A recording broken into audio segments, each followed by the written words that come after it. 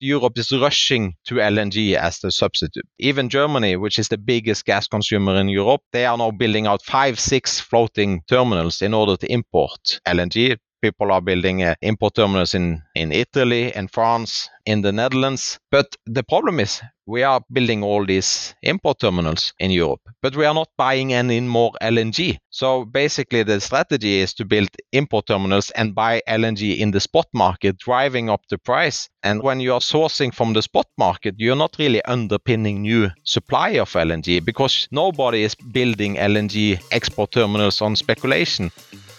Welcome to Smarter Markets, a weekly podcast featuring the icons and entrepreneurs of technology, commodities and finance, ranting on the inadequacies of our systems and riffing on ideas for how to solve them. Together, we examine the questions: are we facing a crisis of information or a crisis of trust? And will building smarter markets be the antidote? Welcome back to Winter is Coming on Smarter Markets. I'm Dave Greeley, Chief Economist at Abex Technologies. Our guest today is Oystein Kalleklev, CEO at Flex LNG and Executive Chairman at Avance Gas. He'll be sharing his unique perspective on the European energy crisis and what it means for the LNG industry. Hello, Oystein. Welcome back to Smarter Markets. Hi, good to be back here. Yeah, when you were here with us last year, and I think it was about this time of year, you were discussing a European energy crisis, a natural gas crunch, and now it's a year later, and we've got an energy crisis in Europe that's just on a whole nother level. And I want to get your perspective on it from inside the LNG shipping industry. You know, we were talking with Susan Sackmar last week and noted the staggering bottlenecks in the European LNG market right now. There's a shortage of ships with shipping rates near $500,000 a day. There's also a shortage of floating regasification terminals to bring LNG into the natural gas pipeline system. And I've seen rates near $200,000 a day. $200,000 must be last month. Last month, it's come down. Yeah, so I was wondering if you could put these numbers into some context and what do they mean for the LNG industry and for European consumers? Yeah, it's a broad question, so thanks. Yeah, we were discussing the European energy crisis a year ago, so that was a long way ahead of the invasion of Ukraine in late February. So actually the kind of the energy crisis started building, I would say, late summer 2021 in Europe. We saw that the inventories hadn't been built up. And actually at that time also the Asians were also busy buying LNG, and resulting in kind of the LNG prices really spiking up, and the Russians hadn't built up their storage levels in Europe. And of course now today we understand the reason why they didn't do it. So we really saw in November the kind of the gas market ending up in a crisis situation a couple of months ahead of the invasion. So once you had the invasion, of course, things went ballistic. Despite all these problems, Europe's been actually very fortunate because we have had a lack of gas in Europe or globally, but with the shutdowns in China, so China has been really pulling back. Imports are down more than 20%. So if somebody were telling you that, okay, Europe is going to gobble up all the LNG cargoes and China is going to slow down 20%, you would think that the shipping market would be terrible. And actually, we saw something very similar in 2019. 2019, you actually had very healthy volume growth in the LNG market. It grew 35 million tons, and Europe bought 33 of that 35 million tons. And that really dragged down the shipping market in 2019 because you had shorter sailing distances. And China's economy cooled down in 2019 given the trade war with Trump. So this year we have seen something similar. Actually, volume growth has been a lot less, and the Chinese demand have faltered much more than we have ever seen. And this resulted in the LNG shipping market being actually terrible in Q1. First time ever we've seen the indexes, the freight indexes, being negative. So actually people didn't pay you. The rates were less than zero adjusted for fuel consumption. But then once the Ukraine war happened, of course, the risk premium in the market increased. People didn't want to be short ships. So freight rates started to go up after that happening 24th of February. and they went up a lot until another event happened, which was the Freeport explosion. And at that time, gas prices in US was becoming very expensive, $10 per million BTU. It doesn't sounds cheap in Europe, but in US it's quite expensive, and people were asking about export limitation. And once that explosion happened in Freeport, US gas prices fell 20% overnight. This also resulted in the shipping market becoming weak because Freeport is a pretty big export terminal. 15 million tons, that's 15 to 18 cargoes a month. So suddenly you have a lot of ships coming open in the market and really drag down the shipping market. And then now with Freeport seeming to be starting up again for some cargoes, at least partial in November, that's really blown up the spot market again. So you were mentioning $200,000 per day, but actually it's more like $400,000 per day for freight these days. So it's it's the strongest freight market ever. But actually, when you look at the product side, the product prices have come down a lot. So JKM, actually today, I guess the most focus is on the TTF. So TTF is, let's call it $45. It's so volatile, so it's hard to peg the number, but let's call it $45. So that's down from 100 at the peak. However, with this flow of cargoes into Europe, you have congestion issues. There's not enough regas capacity in Europe. So actually, having a slot at the regas terminal today is valued as much as the terminal, and as the cargo. Because the cargo is $45 per million BTU, but you have to discount the LNG at around $20, $25 in order to get capacity at the regas terminal. That's crazy. In addition to that, we have intra-month contango of $2 to $3. So some people actually see if I can sell my cargo next month, I will be making more money. So today we have around 35 ships idling in floating storage, which is also tying up a lot of shipping capacity. And that's why the shipping market's been, just like the LNG market, incredibly volatile and of course, very nice for those people who have either cargo or a ship. Right. And that volatility is just amazing. You really painted an incredible picture there of, what it's been like the past few years and going from an incredibly tight market to a weak market and back and forth and the bottlenecks. And I was just curious, how are you at Flex LNG navigating this moment and this set of market conditions? And what's a typical day like right now? It seems like there's so many things to deal with. Yeah, so our principal shareholder is John Fredriksen, who's probably the most successful shipping investor ever. Shipping is incredibly difficult to invest in because of the volatility. So if you do something wrong, it's easy to get bankrupt. But he's been doing this for more than 60 years now, and he founded Golar LNG back in 2000. He sold out of Golar in 2014, and then bought into Flex, and what our kind of investment thesis was to buy a lot of the new ships, because there's been a big revolution on the shipping side.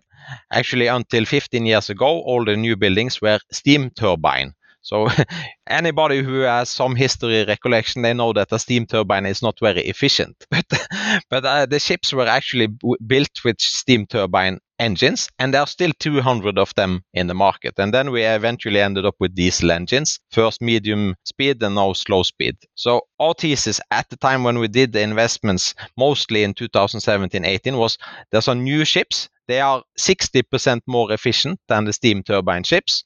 And that's a lot of money, you're saving 60%. So we bought the ships when prices were low, basically $185 million per ship. The price of a ship today is $250 million. So there's certainly been inflation also on the shipping side, because shipping is tight.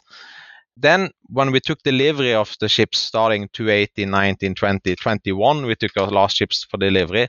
We thought that we're going to just play the spot market here until we find a good shipping market, and then we're going to start fixing the ships on attractive long-term charters. So until 14th April last year, we had 13 ships and 13 spot ships. So everything was spot. Of course, that means that you really have to be on top of the market because of the volatility, because you can easily lose a lot of money. But even through COVID 2020, we managed to navigate and make money. And then starting April 14, we started fixing out ships on longer term charters. So we did the 5 first with Cheniere, which is a big US exporter.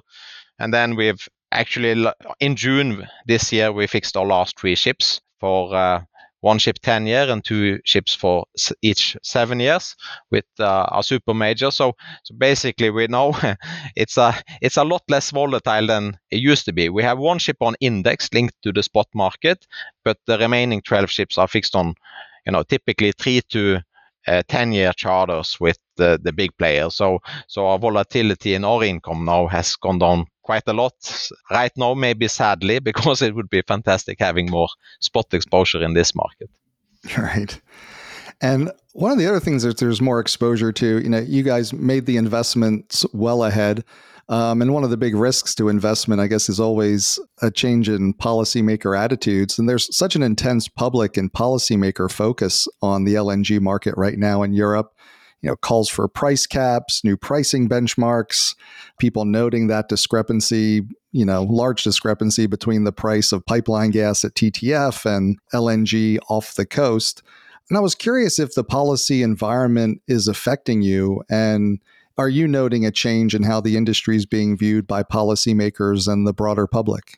Yeah, no, it's a good question. I think 5 years ago, a lot of people were very bullish on LNG because you basically should substitute coal with natural gas and you can reduce your CO2 emissions 50-60%. But the reason why US started replacing coal with natural gas basically 100 years ago in the northeast of US was because of the pollution, not the CO2 emissions. But if you burn coal, you have all the smog and all the ash and soot, which is basically destroying cities. And then later on, we had the same development in Europe, not driven by CO2, but by cleaning up the local air pollution. And this is a huge problem. Every year, 10 million people are dying prematurely because of bad air pollution. And of course, coal is the big problem here because most of the people dying today from air pollution is people living in China and India. And they are the big coal consumers. But I think we have had a policy in Europe which has been very populistic, short-term, and narrow thinking, where we said, okay, we're going to go for coal to wind and solar. Wind and solar is intermittent. And then, of course, we're not even going to have nuclears as well. So how are you going to create a kind of energy system? You can't build a lot of batteries for a big energy system. So they kind of just wanted to sidestep natural gas and just go directly for intermittent renewables. And this has created a lot of problems. Dunkelflaute is a word which has become common now, which is a German word where it's not that much wind and there's not that much sun. And and we had problems last year when the wind conditions in UK were very low as well. So, and I think people now realize also with the war in Ukraine, you really need gas. We've seen if lack of gas is creating a lot of problems, heating, also the industrials. Fertilizers. So I think now, of course, Europe is rushing to LNG as the substitute.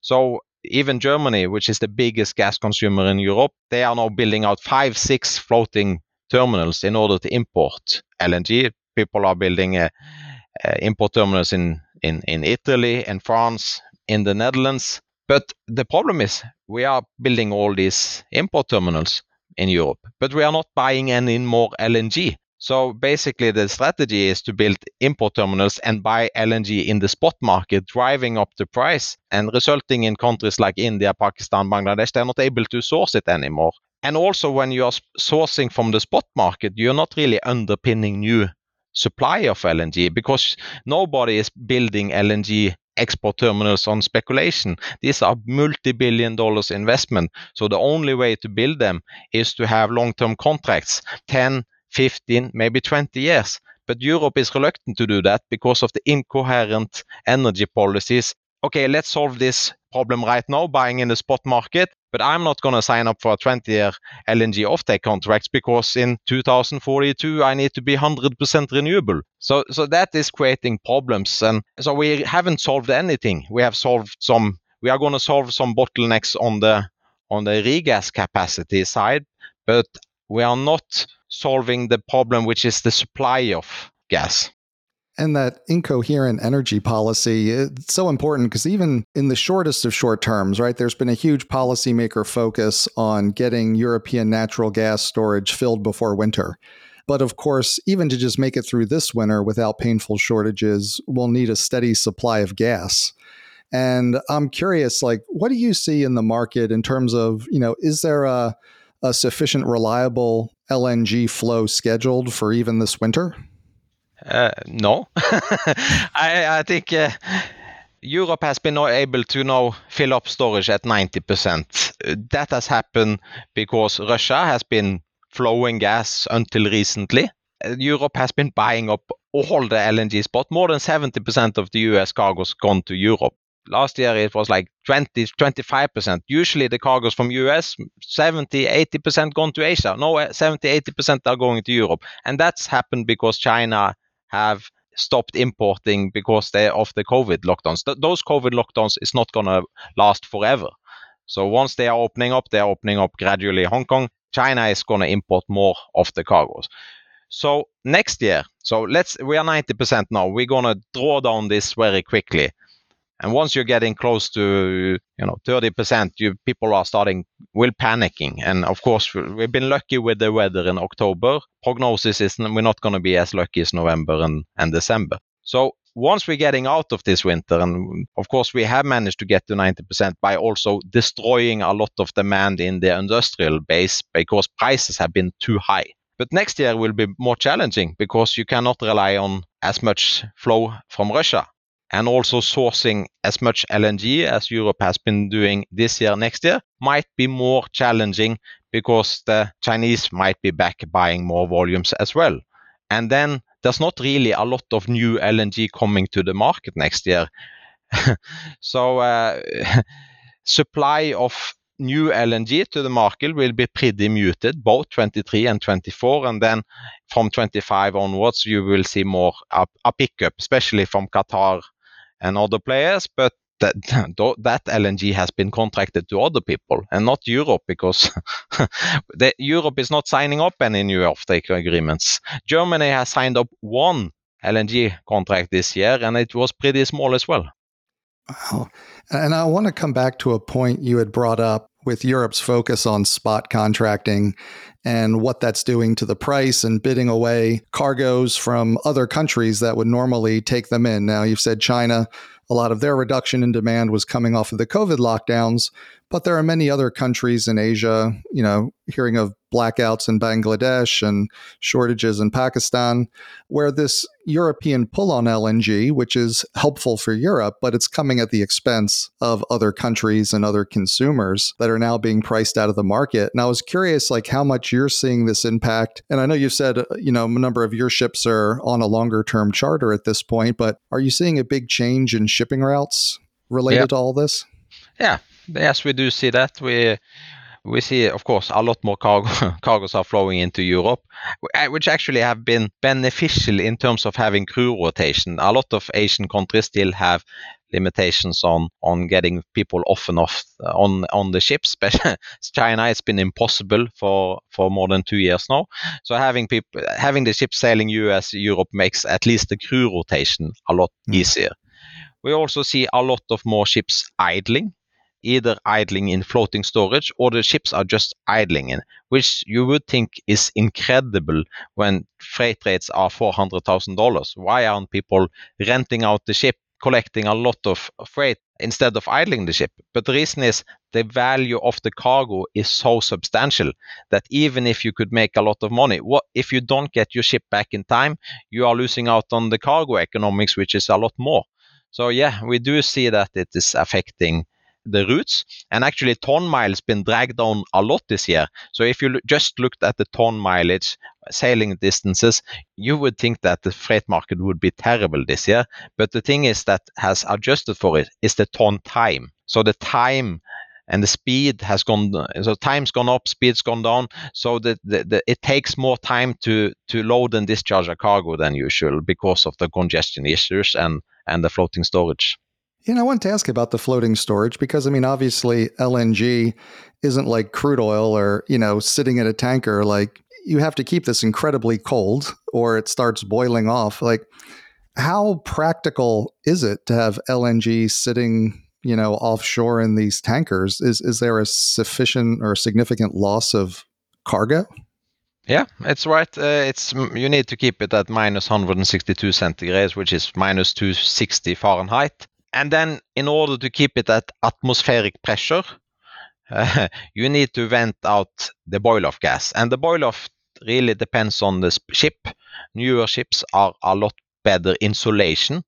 So if you have like an old steam turbine, typically the boil-off rate is 0.2%. So every day, 0.2% of the cargo is lost in evaporation. So you need to take that pressure out of the tank, otherwise it builds up. So, but of course, you're not venting this, you're burning it. So you're using it as fuel. So it's very handy in terms of you have fuel on the cargo tanks. Newer ships. So typically a new ship today would have a boil-off rate of somewhere around 0.05 to 0.85%. So the boil-off has been reduced 50 to 80%. And some of them also have reliq systems. So you are actually able to take the boil-off that's coming off the tank and reliquefy it and put it back to the tank. Of course, it consumes some power, but that's also feasible. We have partial reliq system on 4 of our ships and full reliq on 3 of the ships. So that makes it a bit more handy to storage them. But as you said, it's not like crude oil where you can be sitting for a long time. So floating storage tend to be shorter in nature, typically 1 or 2 months. It's very rare you see ships idling with a cargo more than 2 months. So that is, and also because you need to basically flare the boil off in the funnel because you don't want to vent it since it's methane. So you then are just flaring it, which is wasteful, or you need to use power to reliquefy it. So that is kind of like an economic hurdle of having longer storage time. All right. And I want to, you've brought up several times that Europe is still pretty much keeping itself reliant on spot cargoes, the spot market for LNG, not undergoing longer term contracting in any significant way, in part because of what you said was the incoherent energy policy of believing, well, we're going to be off all fossil fuels, in 10 years or 20 years or what have you. But I'd like to get some of your other thoughts on some of the longer term effects of this crisis on the nature of the LNG business.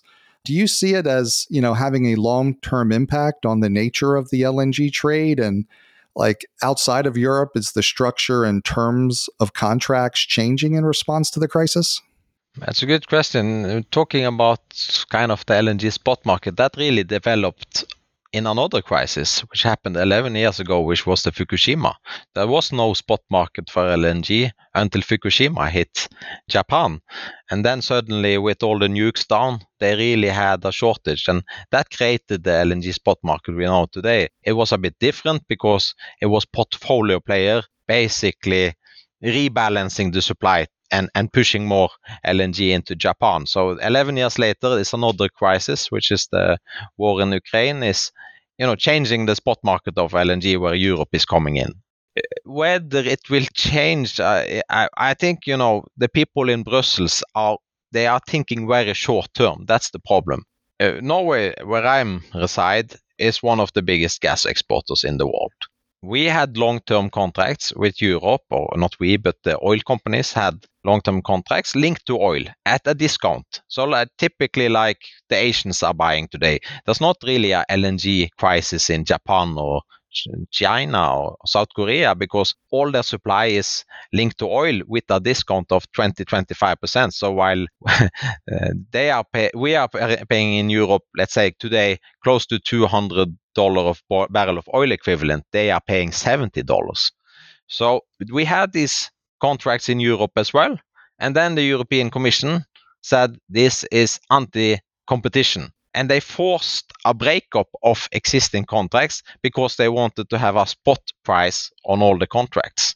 And Europe saved a lot of money for 10 years on this because the spot price was much lower than what the oil price index would have made, especially in COVID. In 2020, the price of LNG in Europe, or TTF gas, was breaking below $1 per million BTU, which is equivalent to $6 per barrel of oil. This year it's gone up to more than 100. And now they are saying they want to have price caps and they want to renegotiate contracts. This is not really a way to have policy and kind of predictability for the actors in the industry to invest. If policies are changing depending on market developments all the time, how are you going to invest? If you're going to invest in an LNG export plant today, you basically need to have a horizon of 25 years. You probably need to set aside 5 years to develop and finance and get the project going. And then you need at least 20 years to sell cargoes in order for this economics to work. But then if you have these kind of changes in policy all the time, how are you going to cope with it? And that's the problem, I think, in Europe. You need to kind of, if you have to be a bit more longer term.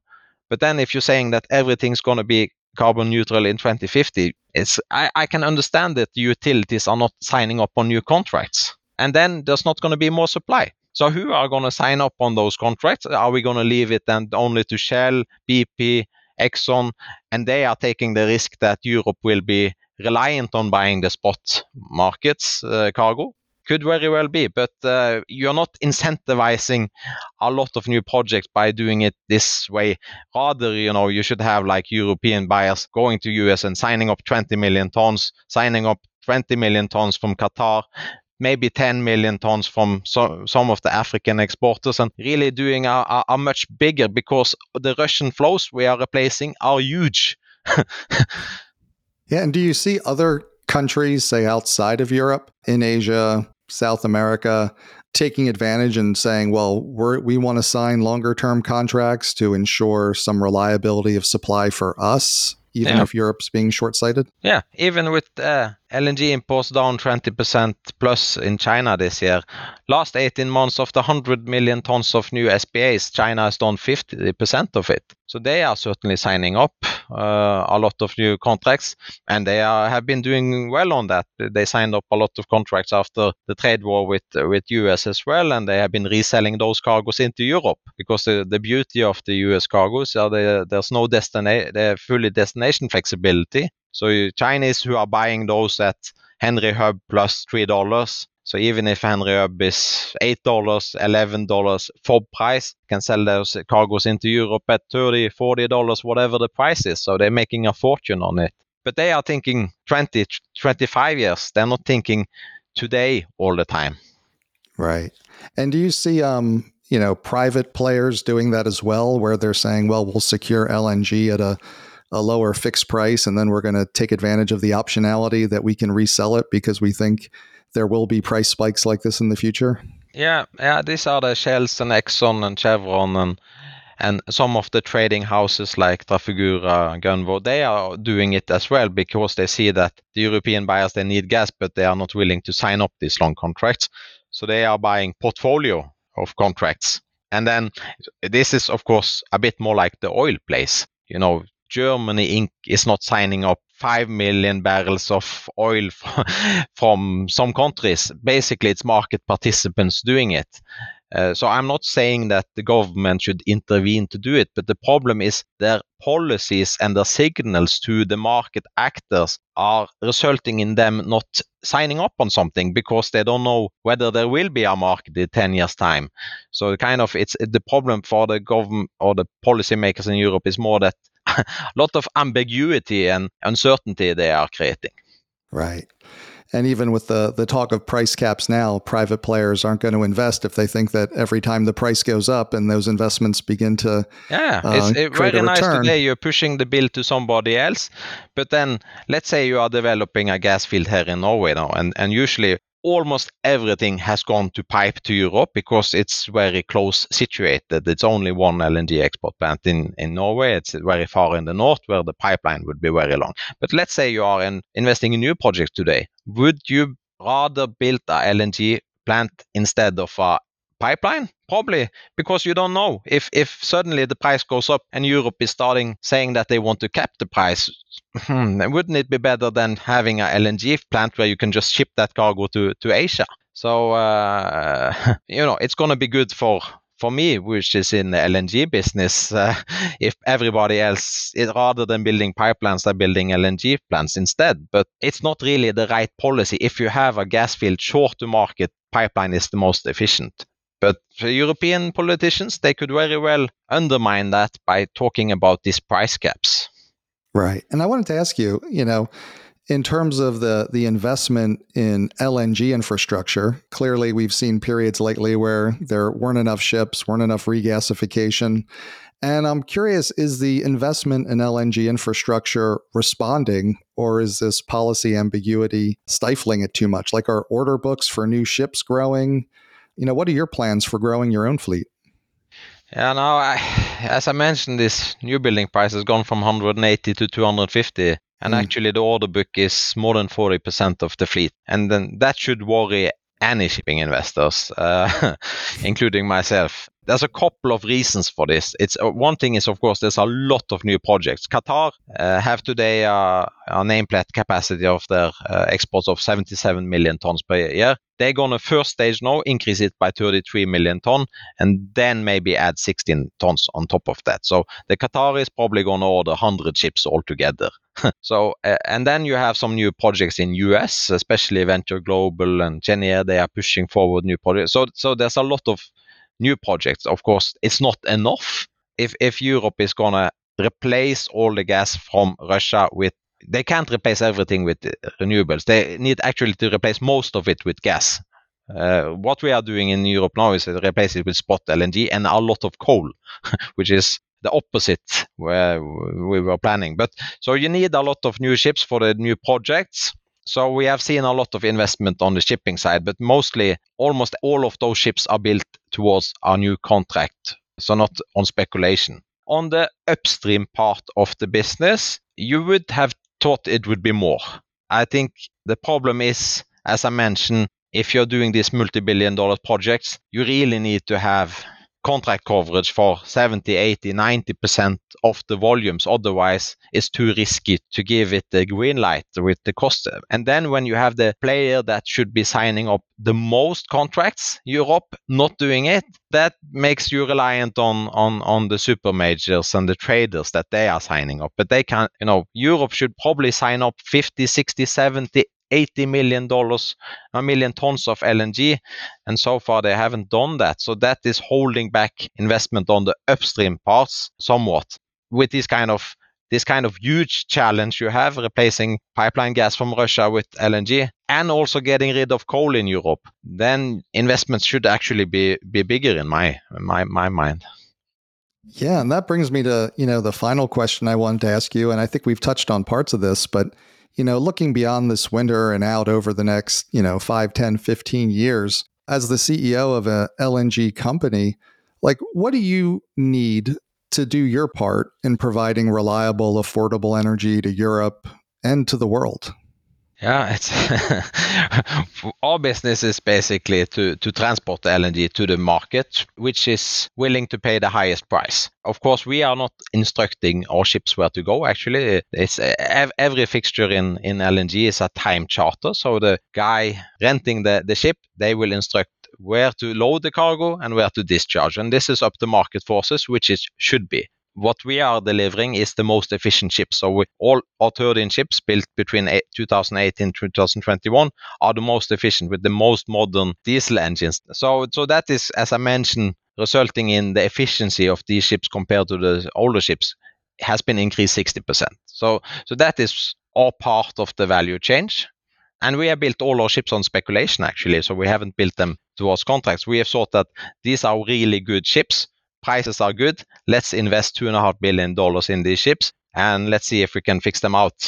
It takes usually 3 years to build an LNG ship. Right now, lead time is more like 4.5 years. And then I listened to one of your podcasts recently, which was with Jeff Curry in Goldman Sachs, which I've talked to in the past. And he had a very good point because there are some similarities today. We have this inflation. Yesterday was US CPI numbers still above 8%. So inflation is high. And of course, inflation today, as back in the 70s, is driven a lot by energy. People thought energy was irrelevant. It was so small part of GDP. Energy companies in the S&P index went from 15% of the market cap to, I believe, they were down to 3%. So a kind of energy was this dinosaur, old industry that nobody really thought much about. Now with energy prices coming up, we do see how important energy is, and having reliability of supply and also affordability. And then he mentioned something about, when inflation came down by Paul Volcker, he questioned, was it Paul Volcker who did it, or was it the capex boom in the oil industry after oil price took off after the OPEC crisis in the 70s? And it's a bit, I think we are at exactly the same point in time today. We have high inflation because of high energy prices, especially in Europe when it comes to gas. And how are we going to drive down inflation? It's a capex boom in LNG. So that's what you have to create. I don't think people in Europe are willing to start doing shale. They don't even are willing to take out more gas from the Groningen gas field because house owners don't like it. So if you don't want to use that gas resource, then you need LNG. So you need a capex boom in LNG, much bigger than we are seeing today. We are seeing quite rapid growth on the LNG upstream part. I mentioned there's a lot of ships for construction, but it's not big enough because the challenge we are facing is much bigger than people are realizing. We're trying now to patch it up with some gas subsidies, caps, but this is a much bigger problem. We have to start thinking 10, 15, 20 years, and then we need more LNG. But also the LNG industry also need to start decarbonize. So, of course, CO2 emissions, replacing coal with natural gas, you reduce it 50-60%. But there's a big problem, and it's the methane emissions need to be reduced to close to zero. And that's, people say it's difficult, but it's possible. Equinor has reduced methane emissions to virtually nothing in their value chain. So it's about kind of, I think, you should have a price on methane as well. So getting methane emissions down, and then also on the upstream part, are you electrifying it in order to bring down emissions on the upstream part? I think every upstream project today have to start thinking about CO2 capture. So you are capturing the CO2 during that process.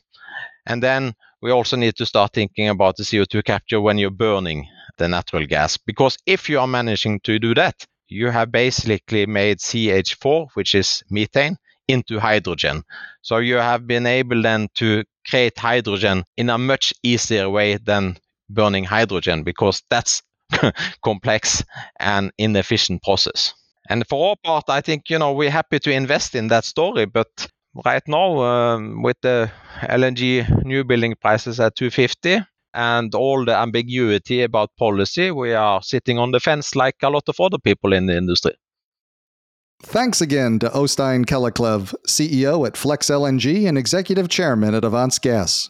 We hope you enjoyed the episode. Join us next week with Greg Schernow, Managing Director and Portfolio Manager for Commodities and Real Assets at PIMCO. We'll be discussing the energy crisis, inflation, and what it all means for investors. This episode was brought to you in part by Abax Exchange. Market participants need the confidence and ability to secure funding for resource development, production, processing, refining, and transportation of commodities across the globe. With markets for LNG, battery metals, and emissions offsets at the core of the transition to sustainability, Abax Exchange is building solutions to manage risk in these rapidly changing global markets.